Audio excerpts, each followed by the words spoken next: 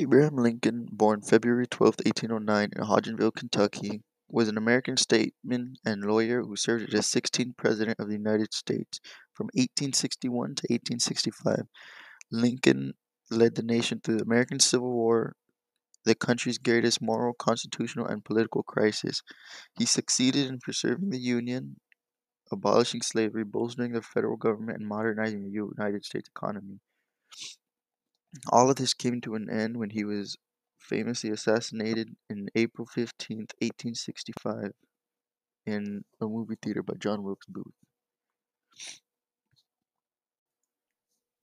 Some of his beliefs that I personally believe is that he fought for the freedom of slave and and because of this, he possibly could have split the U.S. for the time being, but he would rather have freedom for everyone that was in the United States than having slaves.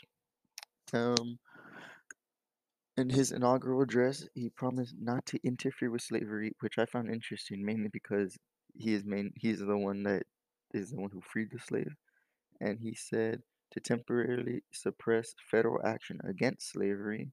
So he wanted it so that they wouldn't interfere with slavery in in general. And then he said he wanted to stop secession of the South, but since he fought for the freedom of slaves, that was bound to happen.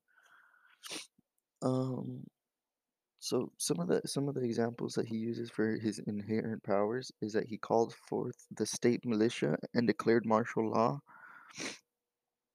Um, so he stopped it so that the South wouldn't be getting some certain supplies and stuff. He set forth the habeas corpus, which granted a person who was under arrest to be brought forth onto a judge and a civil court. So without this, if someone was arrested, they wouldn't have the chance to be put up on against a judge. One, okay, um,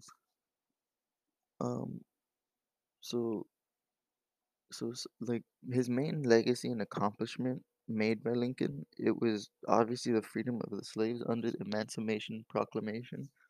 So without this, obviously the slaves wouldn't have been free as early as they were in this point in time.